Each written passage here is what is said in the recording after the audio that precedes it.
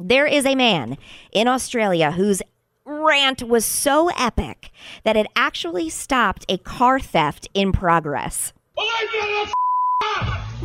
get the out of me! Dad! This cop's trying to steal your car! You mother. It's just a guy living in... Did they leave the car? Yeah, they left it. They left it. It was a car theft in progress. They were trying to break into the car to take it. And this man who has been, I guess, growing more and more frustrated with the increase in crime and theft in his neighborhood, he actually witnessed this carjacking theft in progress, and he was banging on his window, screaming and yelling at me. You heard it? Well, I get the out of me! Dad! This cop's trying to steal your car! Your car. They just drove off. Oh, man. They just drove off. Now, the thing that I would be terrified of if I were, okay, the rant, it worked in the moment, right? But what if they come back? I know. I was thinking that. Yeah, to try to steal your car next time. Or worse. Yeah. I know when I was a missionary in South Africa, at the time, it was the carjacking capital of the world. And when my mom found out I was going to South Africa, she was like, great.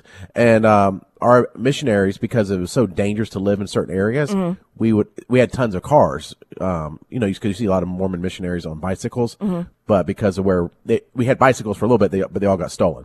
Yeah. And dang. There was a missionary car stolen. At least one was carjacked a month. One Gosh. car carjacked a month. Scary.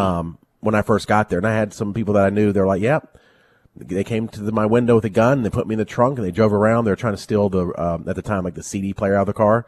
They couldn't do it, and they let us back out and said, "All right, elder, sorry about that." And they just let them go. And then They all knew they were missionaries, but like they wanted the car, but they never hurt the missionaries.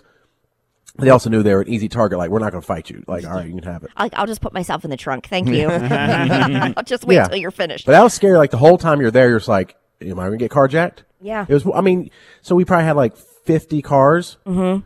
And so one a month, I mean. That's a lot. Yeah. That's a lot. At some point at the start of the new month, okay, it's going to be happening. That is not a fun way to live at all.